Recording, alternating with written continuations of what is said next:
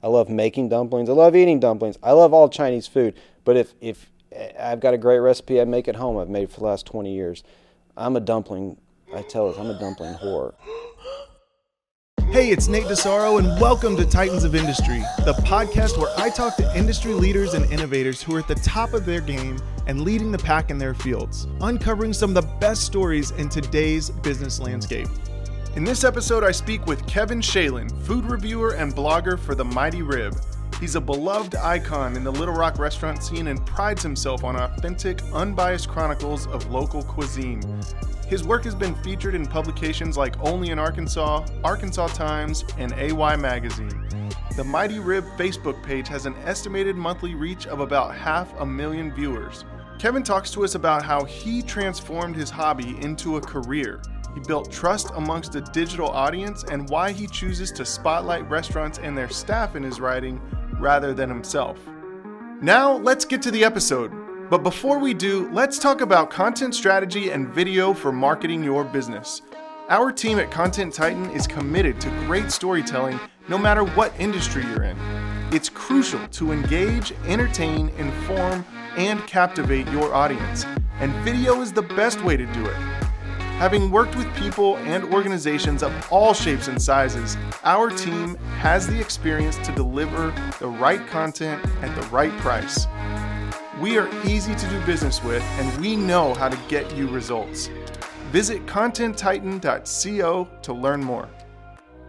Now here's the episode with Kevin Shalin.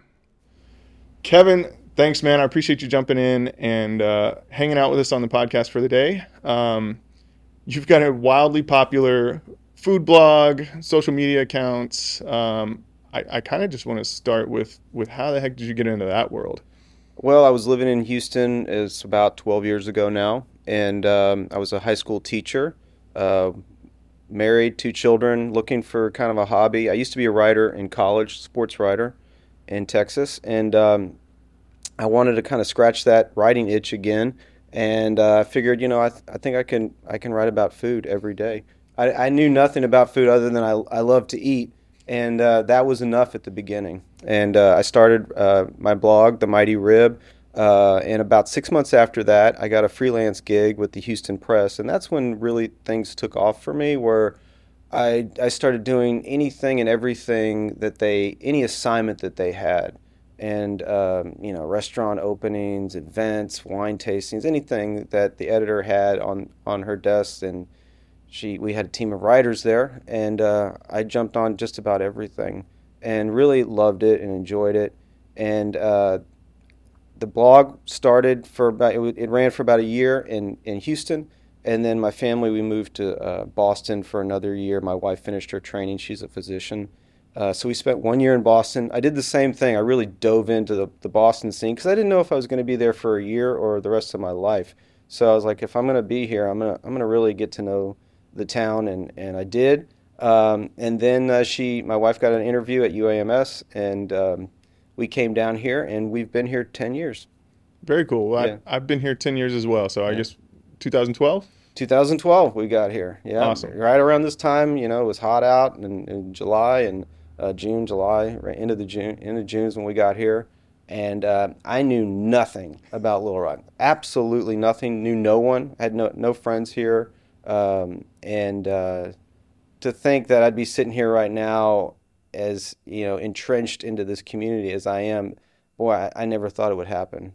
Well, it's interesting because, the power of words, and especially the power of our stomach, right? Yeah. So, when I think about what life is all about in some regards, it's, we work so that we can go do things like eat at fun restaurants and enjoy wine tastings and things like that. And you kind of get to do that as both a passion and sort of a job in a sense. Yeah. So it's kind of the perfect job in my mind. Do you see it that way? It is. I started it was a hobby, and it's kind of morphed into this really cool job. I don't monetize anything with the Mighty Rib, my personal blog, but I am a freelance food writer. And over the years, I've written for just about every publication in this area, some for lengthy periods of time, like onlyinarkansas.com, who I still write for. I've been writing for them for about 7 years. I was a food editor for AY Magazine. for a couple years. So, and I just wrote an article for Arkansas Times that came out yesterday. So, you kind of you work your way around and you just keep getting the word out there. Which is a really interesting concept because, being in the creative world and the content world, obviously we get commissioned to do a lot of different projects that people hire us to do. But the really fun ones are the ones that nobody hires us to do. It's just we go out, we do it because it's something we want to do. It's our passion. And you've built quite the loyal following, people that take what you say to heart. And do you feel the pressure of that within the hobby side of it? Or do you just still see it as something fun and it's just whatever you want to do, you do? It's a balance, without a doubt. Yes, it is fun to me, but I take what I do very seriously. And I try to be as professional as I can, because the bottom line is that words matter. I've always said that. And when you put words on a public forum, any public forum, people see them, and they can have a positive impact or a tremendously negative impact. And I want the reader to know that I'm genuine and that I care, but they can also trust my opinion, no matter what. Restaurants don't pay me to show up. I don't get any freebies. Like I said, the blog isn't monetized. There's no advertising. So it is very important to me that the reader trust me. It is of the utmost importance to me that they trust what I'm saying. And I also try to be as respectful as I can to the restaurant, to the people in the industry, to give my honest opinion, but also to do it in a manner that I'm not offending anyone and just being respectful. I love it. Yeah. Let's talk about the nature of blogging, social media, how it all kind of works these days, because I'm sure over the last 10 years, it's changed and morphed how you connect to your audience. Absolutely. I'll say back in the day, blogging was you have some sort of website and you write a post, you maybe put a couple pictures, and you kind of find ways to get that out to people. And now the blog's almost secondary, I would think, to the social media content. So how do you define blogging right now versus what it was? Boy, that's an excellent question. I think that's one I think about all the time, because when I started 12 years ago, you're right. First thing I did was jump online and find a blogger site that was free that I could start my website. And I wrote every single day. I had an entry every single day. And if you go on my actual site now, themightyrib.com, I haven't posted something in months and months. It has changed significantly. It is all about short snippets. It's about videos. The reader does not have a very long attention span anymore. Podcasts have taken over. So as someone who is quote unquote a blogger, I think the main thing is if you want to stay relevant, you have to keep adapting and know what your audience wants. One of the things that I realized early on, and this has just gotten more and more the case, is that I keep my writing short and concise. I think the reader wants to know, they want to trust me. And if they trust me, they don't need 1,000 words to prove that they can trust me. They just need to know, do I need to go to that restaurant? And I'll tell them, this is a place you need to go to. The rest is up to you. I don't want to get in the way. It's up to you to figure out what exactly you like about that place, and you form your own opinions. But I think the reader can trust me to, when I say something, and they're not going to get bogged down with a bunch of words and information. So I think it just has, as you probably know, it just has to get more and more concise. And now videos have taken over. So I'm trying to adjust and adapt and get in that world. Reels on Instagram are huge, and I still haven't made the TikTok plunge, but I'm about to be 45. These things, I don't want to, these things are a little more difficult for someone. I'm not a young guy anymore. Well, that's a great point. And it's really interesting though, because I talk to our clients all the time. Ultimately the goal isn't just make a piece of content. It's really find your audience and communicate to them where they're at. Mm-hmm. And just like, when we were growing up, we'd watch cable television and we'd watch Nickelodeon or Disney Channel or whatever. And then it moved into ESPN, and we're changing the channel based on our interests. And I think a lot of people are still trying to grasp the idea that platforms are now kind of like channels, and accounts are shows within those channels, right? So it's intuitive, but it's also kind of effort. It takes effort to make that change and be willing to move from posting a blog every day to now building that same following or that same audience and moving them to a different channel. Did you see that challenge happen, or did it just naturally occur? Oh, I saw it happen. Yeah, without a doubt. It wasn't something that was so natural. But you make some excellent points there. And one of the things that really stand out for me that I see, that I feel like bloggers make a mistake with, or influencers, whatever you want to call them, is I feel like they make themselves the focal point. And, with what I do, the focal point is the restaurant, it's the employees, it's our community. I'm part of that, but I never want to make my face the focal point. And what I find is, well, that's for good reasons on a variety of levels, but from what I find is when I'm following people, I see them just putting their face in front of the camera constantly. As the reader, that might hold up for a while, but you're going to get tired of it because the thoughts go into our head like, why is this all about them? I mean, I put my face in front of my blog, but I do it sporadically because I know that the reader will get tired of that. And they need to know that it isn't about me. It's about my voice and my opinions, and I interject it with our interaction with the readers, but I am not the centerpiece of the blog. And I feel like that is just a tremendous mistake that people make nowadays because, in actuality, they just want to see themselves in front of a camera. And I think that is a mistake in a large part. I couldn't agree with you more. One of the things that we practice around here and I talk to people about all the time, there's an author by the name of Donald Miller. I don't know if you've heard of him, but he's been around for quite a while. And several years ago, he wrote a book called Story Brand. And it's really kind of this systematic approach to creating narrative storytelling for brands from a marketing perspective. But really, it works for everybody. And the principal point that he talks about from a marketing perspective is the brand is not the hero of the story. The brand should be the guide. It should be the one that helps your consumer, your viewer, your customer get from the ordinary, average, everyday person to become the hero that they want to be in their own life. Mm-hmm. And that's exactly what you're talking about. Yep. You aren't the hero. Yep. You're the guide that gets that viewer from wondering where to eat tomorrow to having the answer and telling their friends, hey, let's go here, and then ultimately being the hero of that story because they followed your advice. Yeah, and there's so many layers to it when you look at food. And that was the thing that was so fascinating to me from day one is all these different things that I can do that, yeah, food is right there in the front and center, but, there are so many other avenues. I've changed, quite a bit through the years where I was so excited about the food. Now I'm so excited about telling people about the food. That's what gets me excited.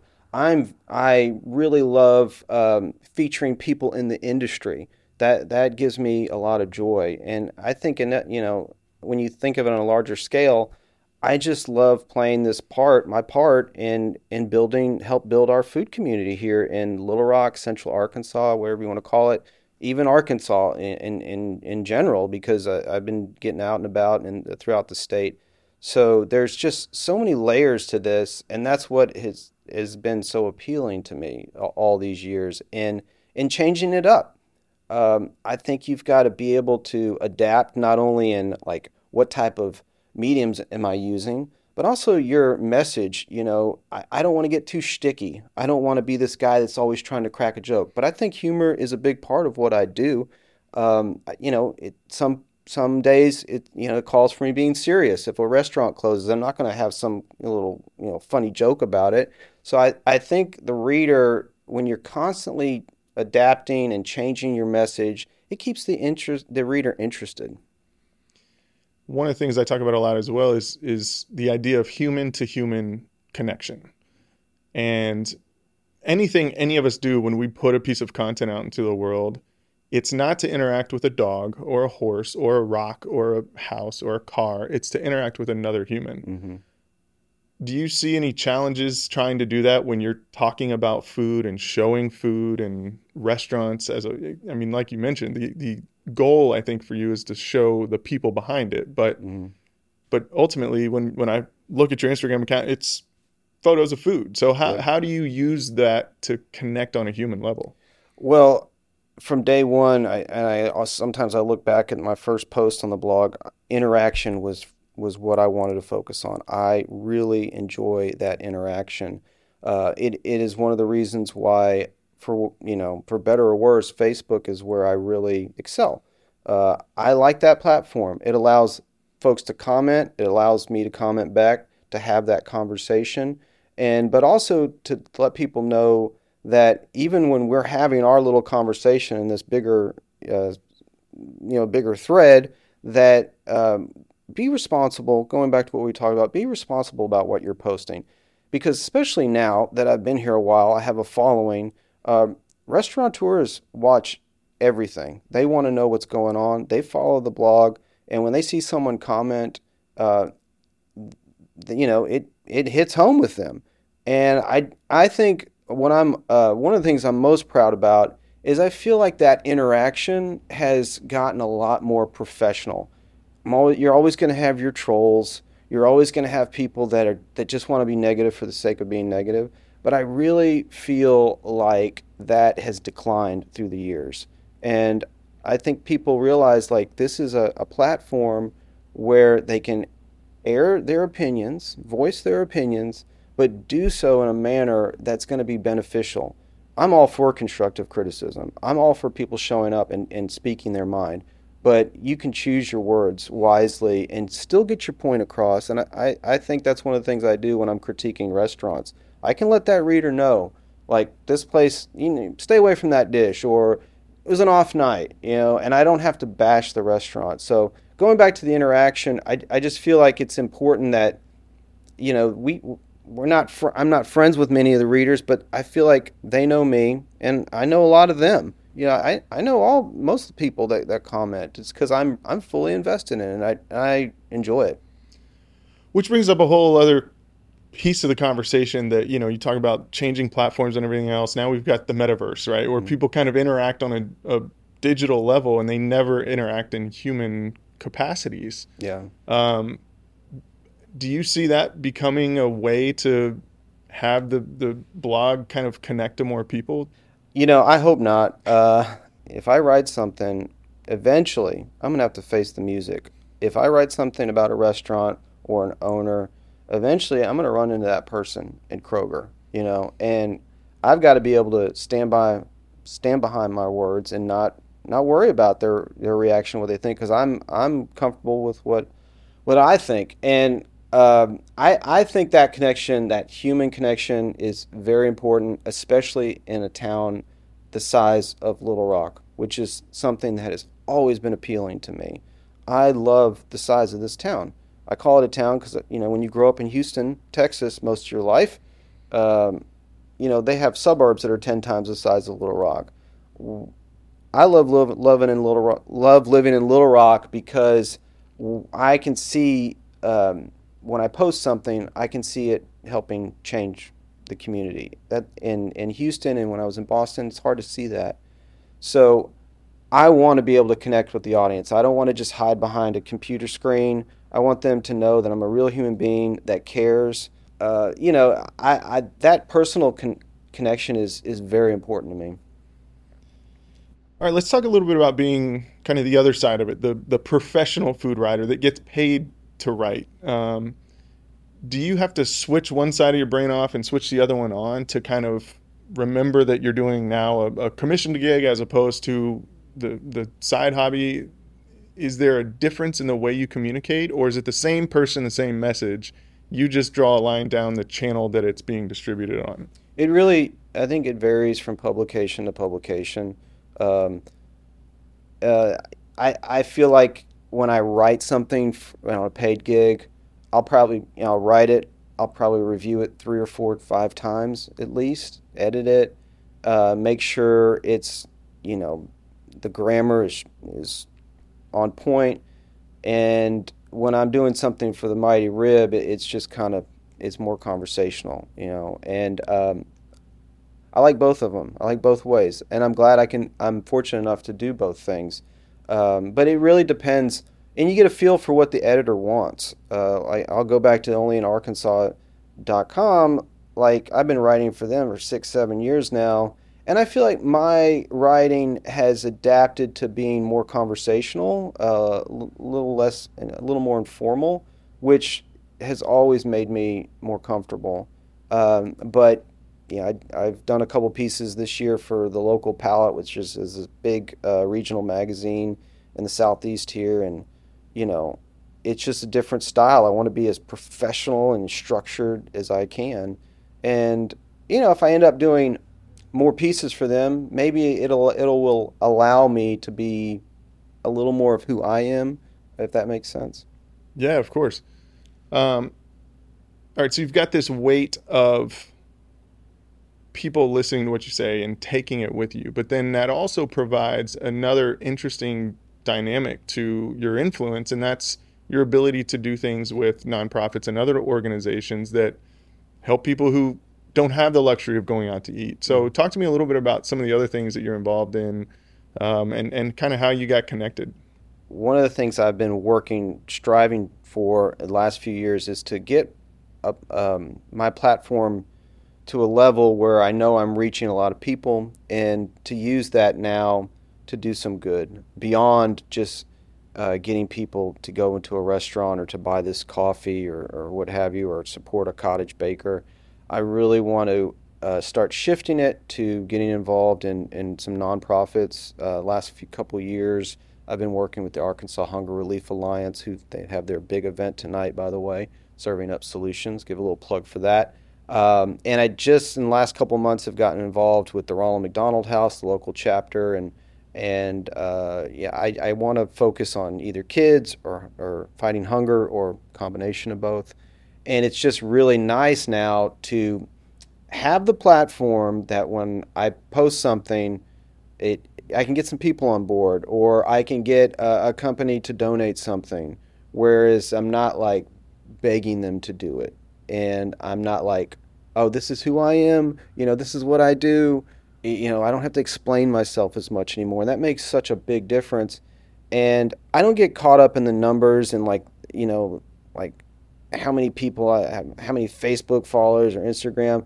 But it is important to me now that I've reached a stage and I am part of this community, and I can make an impact in areas. If I want to get passionate about nonprofit work, I can do that now, and I can feel comfortable about it, and that is so enjoyable for me and so rewarding.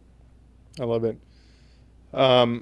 What's the ultimate sort of, when you lay down at night, what runs through your mind on what a successful day looks like? I always think, like, did I do at least one thing that I help somebody in some manner? It could be tiny. Someone reached out to me last week, and she was looking for a bartender job. And part of me just wanted to gloss over it and say, it's just one person that is looking for a bartender job. I'm not going to put a post out that says anybody hiring for a bartender job. I've done things like that, but I didn't want to do it. And then a day or two went by, and I said, I need to like make an effort here, because this could really help somebody. And I saw just a random person who I follow in the industry. She posted a job, a bartending job. I knew it was a good bartending job. So I screenshotted it. I actually reached out to the person, and I said, I think this is a good position. I think you should go for it. And she's like, thank you. I didn't hear back from her for a week. Well, she replied yesterday and said, I got the job. I just want to thank you. I mean, something like that is just like as good as it gets for me. And if I can do like one thing like that a day where I can feel it's like kind of rewarding and I can feel good about things, that really is my goal. I mean, I don't look at it in anything beyond that. If I can post about some donuts and someone tells me the week after, man, there was there was 30 people waiting in line. I mean, how does it get any better than that? I mean, that's why I do what I do. I enjoy that. It's very rewarding for me. Um, and that's really all I go about it, just trying to figure out, can I do some good, and how can I keep changing it up, and how can I do a variety of things. I do these big dinners. I did my first one in over 2 years because of COVID. I stopped doing them, where I host usually anywhere from 50 to 75 people, and we rotate about every 6 weeks. I choose a restaurant, and all I tell the restaurant is, I want you to create a 4 or 5 course menu. It's got to be creative. It's got to be something different, and have fun with it. And I'll make sure 50 to 75 people are there. I'll collect all the money. You don't have to worry about, all you have to worry about is hosting us, is cooking that food. And chefs usually get pretty excited about that because they're tired of cooking the same thing. And it's just a wonderful event. And those are the things that I enjoy doing. If I can string together 6 or 7 of those things at once, where I'm thinking about them and doing a podcast like this, those are the things that really excite me. And if I was just sitting down and doing the same thing over and over again, I'd get tired of it. But I really like mixing it up, and it's so enjoyable. I love that, and that's truly the power of A, social networking, and B, influence. Mm-hmm. And thankfully you use it for good, Yeah. because I think there's a lot of people out there that take advantage of that influence and don't necessarily do evil things with it, but they don't do anything good with it. Yeah. I want to talk a little bit more about these kind of group dinners, especially, like you said, for 2 years we were kind of locked down on doing fun things like that, but also community changing things, because I've always been a big believer that, community and life happens over food. Mm-hmm. And there's plenty of other experiences that we do, but nothing really gives us the opportunity to build relationships, create communal bonds, like having a meal together. So when you have these dinners, is it the same 50, 75 people coming every time, or are you creating new pockets of people that now have something in common together? Well, for the most recent one, I have a private group of about 150 people that a lot of these folks come to my dinners, but I always post it on my blog. Anyone can show up. But through the years, I would say at least 75% of the people attending, they're regulars. One of the reasons is it sells out. These dinners sell out in about 10 minutes. And so they know, like, if I want a ticket, I got to jump on it. But I really love when someone new shows up, because that can kind of get them immersed in what I'm doing and what we're trying to create. And food is the great unifier. I know that sounds kind of cliche and sappy, but it's true. It's always appealed to me. And I'll give you an example. So the first dinner we did coming back from COVID last Sunday, it was at Brewed and Barley, one of my favorite new restaurants. I think it's one of the better restaurants in this area, period, not just new. And we had 52 people there. It could have been bigger, but I just don't want it to be bigger. It gets, you lose that intimacy. And it was great. They went above and beyond. We had beer pairings, and we had the whole restaurant. It was on a Sunday when the restaurant's closed, so it was a private affair. And the food was great, and that's wonderful. But the highlight for me of that evening is, the chef is talking about each course. And at the end of the night, I get up and I thank the chef, and I thank everyone for being there. And this chef Brain McFadden, he brought out his entire crew that worked that night. And he didn't just get up there and say, "Hey guys, great job. Everyone give him a round." He told stories, and it allowed the diners to really connect with the restaurant in a way that you just can't when you walk into a place on a typical night. And to see that these are humans, and they care, and it is a very difficult thing to pull off a 4 or 5 course dinner. It's not just the food just shows up and think that's it. Planning, hours and hours of planning, execution, getting the right ingredients, hoping the ingredients get delivered properly, especially nowadays. So I think it was very important for the diners to see that, and to make that impact, and to just have a better understanding of of what it's like when they go out to eat. And when they see the humans behind it, when they hear the stories, maybe they'll be a little less likely to complain on social media or and do it in complain in a manner that's unprofessional. So that is a really good part of these dinners is yes, bringing people together, but also letting them see the other side, kind of behind the curtain. That wraps up basically my entire life passion all in one thing, which is great storytelling, human connection, and good food. And I'm getting more and more jealous of the fact you get to do this all the time. So we may have to just change directions completely in this conversation. But I think that's amazing. And I think, first of all, I need to get in this group so I can. Yeah, I'll add you that right after the interview. But I think there's so much to that, because there's a fine line between sort of complaining and critiquing, right? And we complain about something because we don't have a connection to the person or the entity.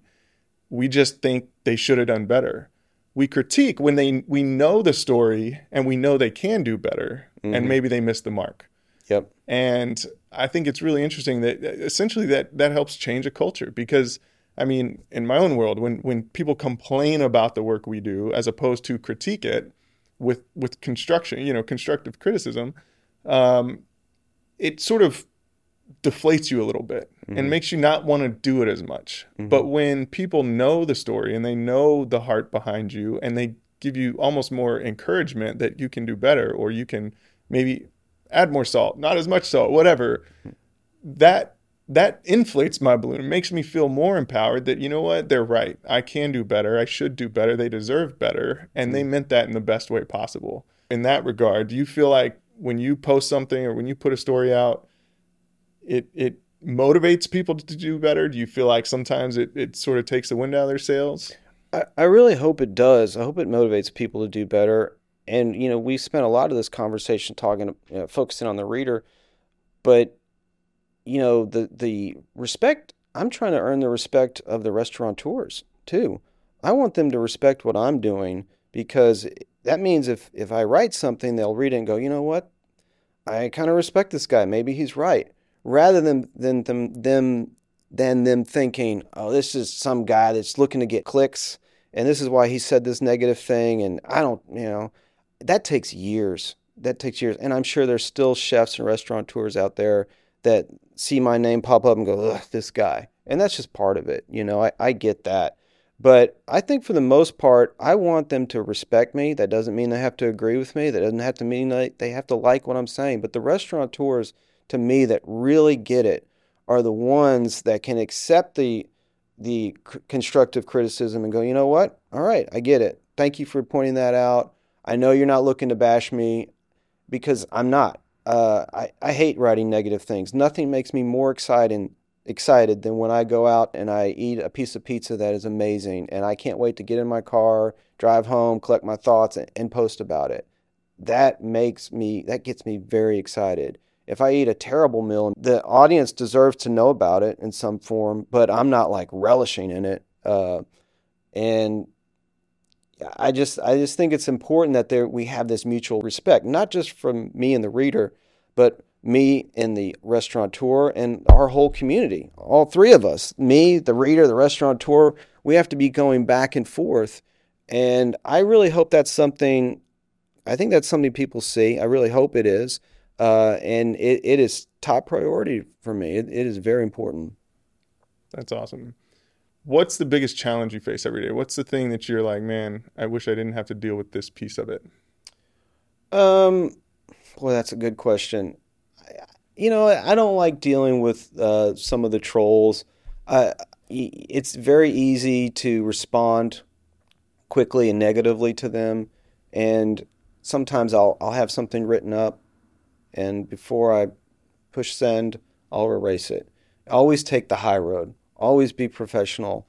That's taken me years to fine-tune. I've had some moments that I looking back, I wish I could have changed and I could have done better. But you can't take back the past. Only can try to do as good as you can in the moment. And I keep going back to that word professional. It's a constant work in progress to do your best you can to be a leader. I feel like I can be a leader in this food community, and to be a leader, you've got to conduct yourself in a manner that people can respect, and if you fly off the handle, it's easy to do that. No one's going to win. I'm going to end up looking bad in the long term, and the restaurant will look bad, and no one wins in that. So the things that I don't like about it, it's interesting, because if I don't like something, I just stop doing it. That's the beauty when there's no money involved. I'm only working on things I want to do. I'm sitting in front of you right now because I'm excited to do this. Like, I'm going to do exactly what I want to do, and if I don't feel comfortable with it, I'll move on to something else.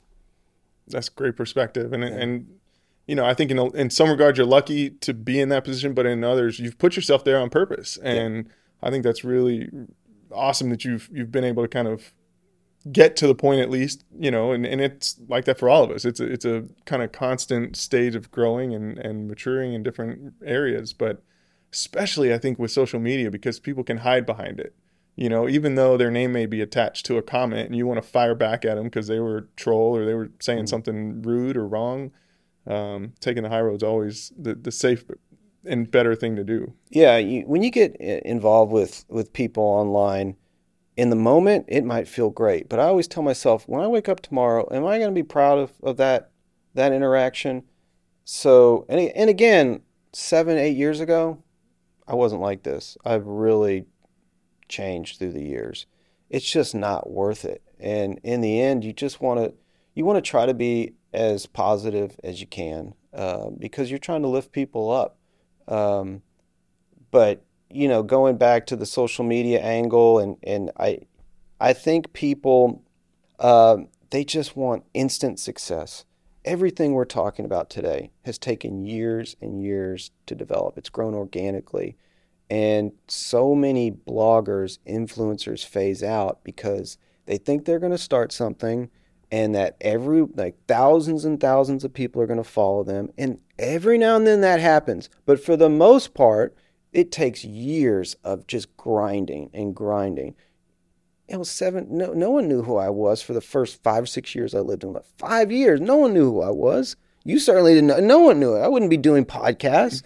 That takes work and work to be able to just have the opportunity to be sitting and having a conversation with you. I never take that for granted. And anytime someone reaches out to me with help, I always remember when I was at that stage in Houston, and I would reach out to these big food writers that I was nervous about contacting. And you know what? They never responded. They never helped. And I never forgot that. And I try my very best, if anyone has a question, anything, that I respond in a timely manner. And that's important to me. Well, that's a perfect segue into my next question, which is essentially, I love to be able to provide tips and tricks for people who may be interested in starting their own platform or their own sort of side channel. If you were having to start today from square one, what would be your best advice? Pick a channel that you really connect with and that you feel comfortable with, and see where it blossoms from there. And don't let people make fun of you. Yeah, I'm sure people still make fun of me, like, man, Facebook is for dinosaurs. Well, we're reaching a lot of people, and I'm proud of that. And that's where I feel comfortable with. Do I wish I at times felt more comfortable on Instagram? Yeah, I'm on Instagram, and I just don't connect with it. So my advice would be, find an avenue, a medium that you really are comfortable with getting your voice across to the audience, and develop that and see where it goes. And from that point, also just immerse yourself. Do as many different things as you can. And some of them you're going to hate, some of them you're going to love, some of them you're going to look back and go, I cannot believe I did that. Half the things I did 10 years ago, I look back and go, why did I waste my time doing that? But you're just building. You're building. And that's what I would encourage folks to do. Do something you really love. Do it for the enjoyment. Don't do it for the appeal of reaching a lot of people. Again, the first year I did my blog, I reached like literally 4 people. Seriously. I didn't care because I was writing, I was going to these events, and that's all that mattered to me. And everything else came eventually because I stuck with it. And so many people don't stick with it. They do it for about 4 or 5 months. Oh, I don't have 5,000 followers? What? I thought this was the internet. I thought I could just snap my fingers. No, you got to grind, and that grind also has to be kind of fun too. That helps. So I love the mentality that uh, an overnight success started 5 years ago. yeah, You know, yeah, it's like, yeah. People are like, man, you've got all these followers. Yeah, that if I could show, I'll show you the stats of how long it took me to build that. Basically, like 10 people a day. That's if you're fortunate. And again, that just takes a tremendous commitment. It's the interaction. It's going back and forth. It's answering people, taking that time. It's not work to me. I really enjoy it. And then so many things come from that. Writing gigs, freelance gigs, interviews, you know, dinner events, just so many layers to it. And it's constantly changing. And that's what just kind of keeps me motivated. so I want to talk a little bit about the Arkansas food scene. You know, I'm fortunate I get to travel quite a bit. I'm sure you've been around, you know, Houston, great foodie town now. Boston's got great places to eat. Um, I was just in Charleston, amazing food in Charleston, Italy. I mean, you know, like I'm very fortunate that I don't go Yeah. too long without being around great restaurants. And like we said earlier, we've both been here for about 10 years, and I've seen the food scene change here quite a bit in those 10 years. Talk to me a little about the comparison of the Central Arkansas food scene to, you know, Boston, Houston, other places. Like, what do you see from a quality perspective or unique atmosphere perspective? Yeah. So again, you got to go back to the size. So we're a small town, 200,000 in the area, you know, 700,000. I think if you make a decision to live someplace, you need to embrace it and see all the wonderful things because you chose to live there for a reason. That's the way I kind of went into with Little Rock. But for our size, I think we're doing pretty darn well, honestly. There is a lot to be proud of in our food scene here. The thing that really stands out from to me is you've got these a group of restaurants, let's maybe 10 or 15 of them that have been around for 30 plus years. The Trios, the Brave News of the world, the Black Angus, which I just popped in for lunch yesterday, um, Faded Rose, Doe's Eat Place. These places are still as popular as ever. And when I write about them on the blog, people still go crazy for these places. And I love that. I think it's just as important to go crazy over a place that has been open 40 years as it is from New Kid on the Block. That gets all the pub. Everyone's, you know, this is this and this is that. And that's great. I love reporting on it all. Um, but I've always really been impressed with our food community, with how they've embraced these restaurants that have been here for a long time. And these restaurants, the reason they are still in existence is one word, it's consistency. Trios is not reinventing the wheel. They're not going to be confused with upscale fine dining, but I've never had a bad meal there. I've never had a bad meal at the pantry. I've eaten at the pantry, I don't know, probably 100 times in my 10 years. Never had a bad meal there. I had bad meals everywhere. And their consistency that they show is why they are so embraced by our community. And I love that. But I love our new restaurants. I wish we had more chef-driven places. If I had to be completely honest, I feel like there is this shift now, and I'm sure COVID has not helped with this, where we're going to fast casual more than ever. But I would love to see a couple more chef-driven restaurants pop up. I think we're going to have one next year in George's in the Heights on Kavanaugh. But once it does get built, I'm cautiously optimistic that might be one of those chef-driven restaurants to get excited about. All right. Well, I have to ask because everybody wants to know, but know. if you had to pick a Yeah, there you favorite, go. and here's the thing, I kind of categorize experiences with restaurants into 3 different categories. One is atmosphere. Mm-hmm. 2 is, of course, the cuisine, the food, the preparation, the dish, the taste. And then 3 is the chef or the staff or the people that make the restaurant what it is. So I'll give you 3 answers. Okay. but how would you answer based on those 3 categories? Well, I always kind of think of it in terms of almost like price point and like, upscale or just more of a neighborhood type joint. So if I'm going like where you can just show up in t-shirts and shorts, I love, and it's not even really technically a restaurant, but I love going into K-Hall, produce and grocery store. And they have a little area where a counter area, you can walk up and you can order hamburgers and fried catfish and fried pork chops. And I love that. You can just stroll up there and order anything you want, and then you can do a little grocery shopping. And you've got like such an essence of that neighborhood there. And that place has been there, I don't know, for 50 years at least. So going back, it's another historical place. I love K-Hall. I love feeling the vibe in there and being around folks and just that energy. So K-Hall definitely stands out for me. I love the hidden gem, and there's not a more hidden gem. I'm going to give you 2 hidden gems. I'm going to end up giving you 4 places. Break the rules, man. Do it. The ultimate hidden gem for me, I love Mexican food. I'm from Houston, is El Palenque. I've been writing about them for years. They're tucked in off Rodney Parham, and that is the ultimate hidden gem. I think it's the best Mexican food restaurant in the area. Now, is it more authentic Mexican or Tex-Mex style? I would say it leans more towards Tex-Mex.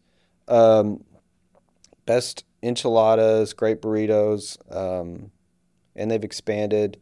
I think they used to get angry at me when I'd write about them because they were this tiny restaurant, but now they've kind of doubled in size, so that's good.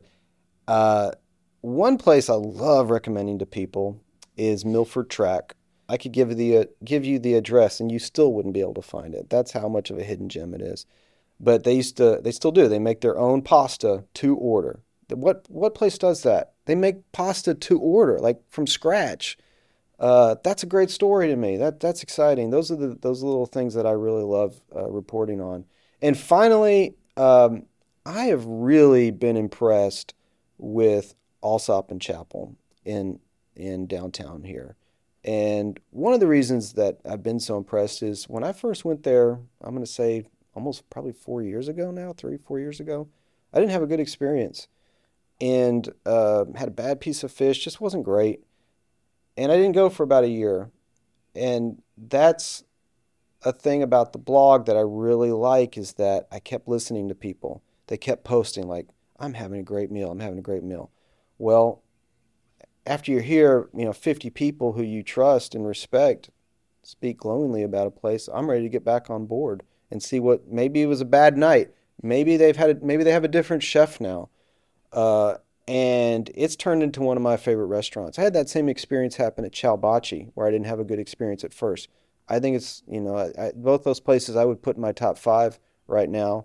I can't imagine having a better steak in Little Rock than Allsop. Their filet is fantastic. It's a great experience. It's an upscale vibe, but it's still Little Rock, so it's not too hoity-toity. But those are the places that I love that, maybe I didn't have a great experience the first time around. I listened to the audience.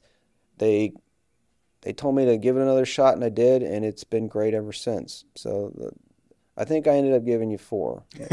I could go on all day. I'll take it. You know what? I'll take the long list. Yeah. I love to obviously eat out and try different foods. Half the time I feel like I keep going back to the normal places that you just kind of know and trust. It's funny, my probably favorite just go-to dish in Central Arkansas is, and it's at both Cheers and Samantha's. You know where I'm going? Yeah, I know where you're going. The chopped salmon salad. The salad. Yeah.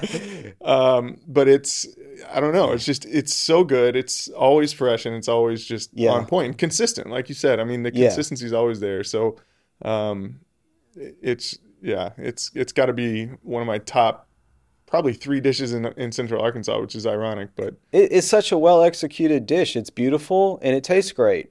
And yeah, the thing about restaurants like Cheers, you get in such a zone with what you like. And the last time I was there with my youngest daughter, I forced myself to order something other than the salmon salad. I forced myself to do it just so I could be a little more well-rounded writer about a restaurant. But yeah, it's hard. Sometimes that's hard for me when, I'm like a regular diner. I just want some things you like. You like what you like.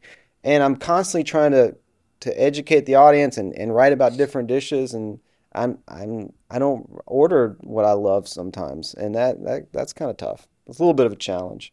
But to your point, and it's one thing that I've really tried working on, is that one of the things I figured out early on is that we are so set in our ways as diners, and part of that is we don't like to go more than 10 minutes from our house to eat out.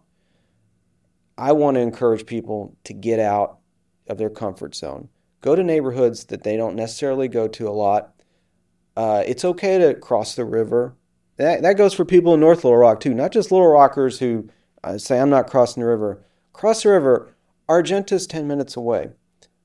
So let's throw the excuses to the side. Like there's no excuse that this place is too far.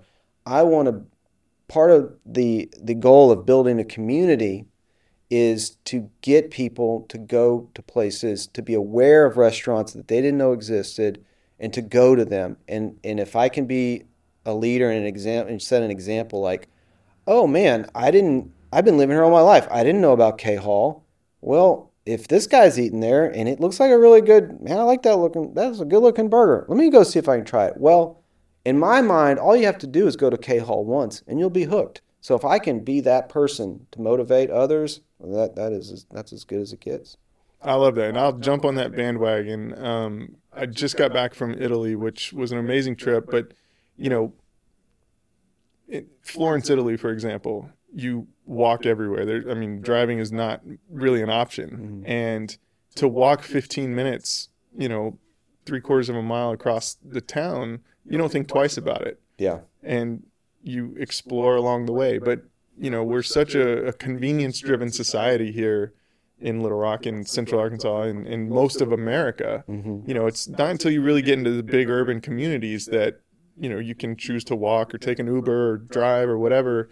And it forces you to explore more. Mm-hmm. But I think you're exactly right. We get so convenience driven. We don't want to leave our neighborhood. That extra 5-10 minute drive is just, I hear someone tell me they will not go west of Mississippi, to go out to eat, or vice versa, or I'm not going to go south of 630, those types of comments, you want to know things that piss me off, it's those types of comments where I'm like, it's right there, y'all.